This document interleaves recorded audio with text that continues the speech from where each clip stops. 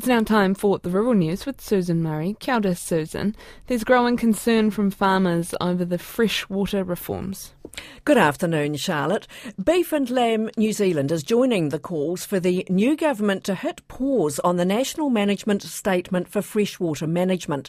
The policy provides local councils with updated direction on how they should manage fresh water. Councils have until the end of next year to notify changes to regional plans, and some already have plans out for consultation. Beef and Lamb Chief Executive Kate Atkins says they're concerned by the varied contents of draft plans coming out. Oh, look, they're many and varied, but it's around setback rules, input limits, some of the consenting regimes.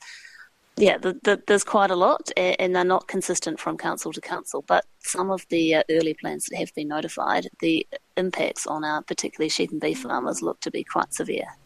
Federated Farmers is also concerned with the rules, which it says are impractical.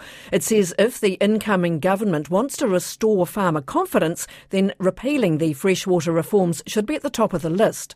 Kate Atkins says Beef and Lamb understands the importance of sustainable freshwater management, but it needs to be done correctly. So what we're calling for is the incoming government just to issue a pause on the regional planning process, review the National Policy Statement for Freshwater Management, and just give it slightly longer timeframes to allow that analysis and that consultation to happen. You know, we need a thorough review, we need consultation, and we need to develop really practical and workable rules that will benefit, the environment and our farmers.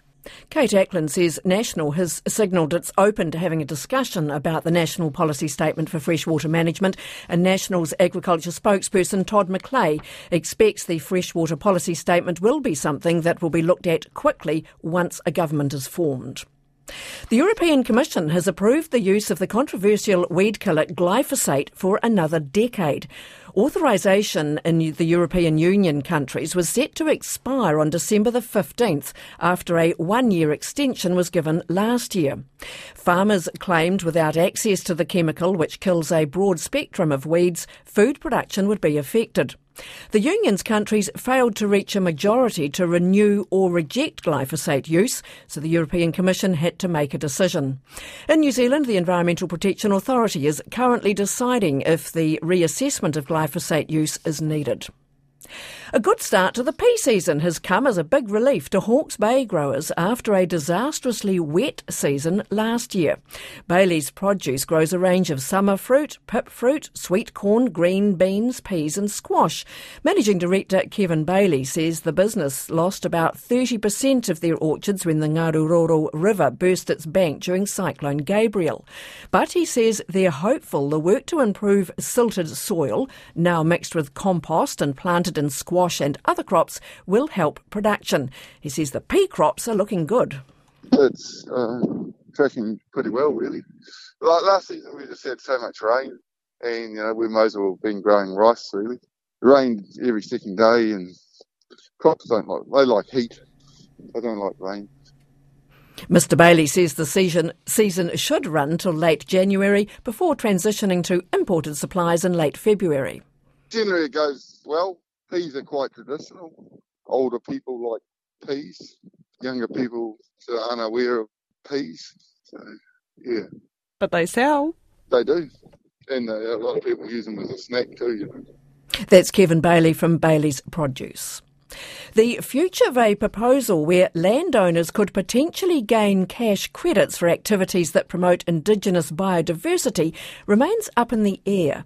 The former Labour government put forward the idea of a biodiversity credit system, and the Ministry for the Environment received 275 submissions on the proposal. It's now working through them, but a decision on the credit system's not expected until the national-led coalition government is finally formed. State-owned farming enterprise Pāmu, formerly Landcorp, likes the idea. Chief Executive Mark Leslie says there's value in protecting waterways and improving biodiversity, and it could be better recognised and incentivised. Like many farms, we are investing in protecting waterways, fencing, riparian planting, pest control, And that is enhancing that biodiversity. And so today, the chunk of that wouldn't be actually captured under any ETS scheme. So how do we acknowledge that? Because I'd love the opportunity to have some mechanism where for Pāmu, but I think more broadly for farmers, is that effort that goes into restoring it gets recognised in a way, and an element of a biodiversity credit or something becomes a critical part to doing that. Beef and Lamb and Deer Industry New Zealand also support the idea of a credit system. In a joint submission to the Ministry for the Environment, they say farmers want options to manage Indigenous biodiversity and help ecosystems, but they want a well-informed and effective package of support that is developed with industry. And just lastly, over 1,000 delegates from the seed industry around Asia-Pacific region are set to meet for the Asian Seed Congress in Christchurch this week. The seed trade is big business for New Zealand. Last year we exported $221 million worth of seed to over 70 countries. New Zealand Grain and Seed Association President Charlotte Connolly says it's important the industry gets together face-to-face to chat about innovation, new varieties and, more importantly, to do business.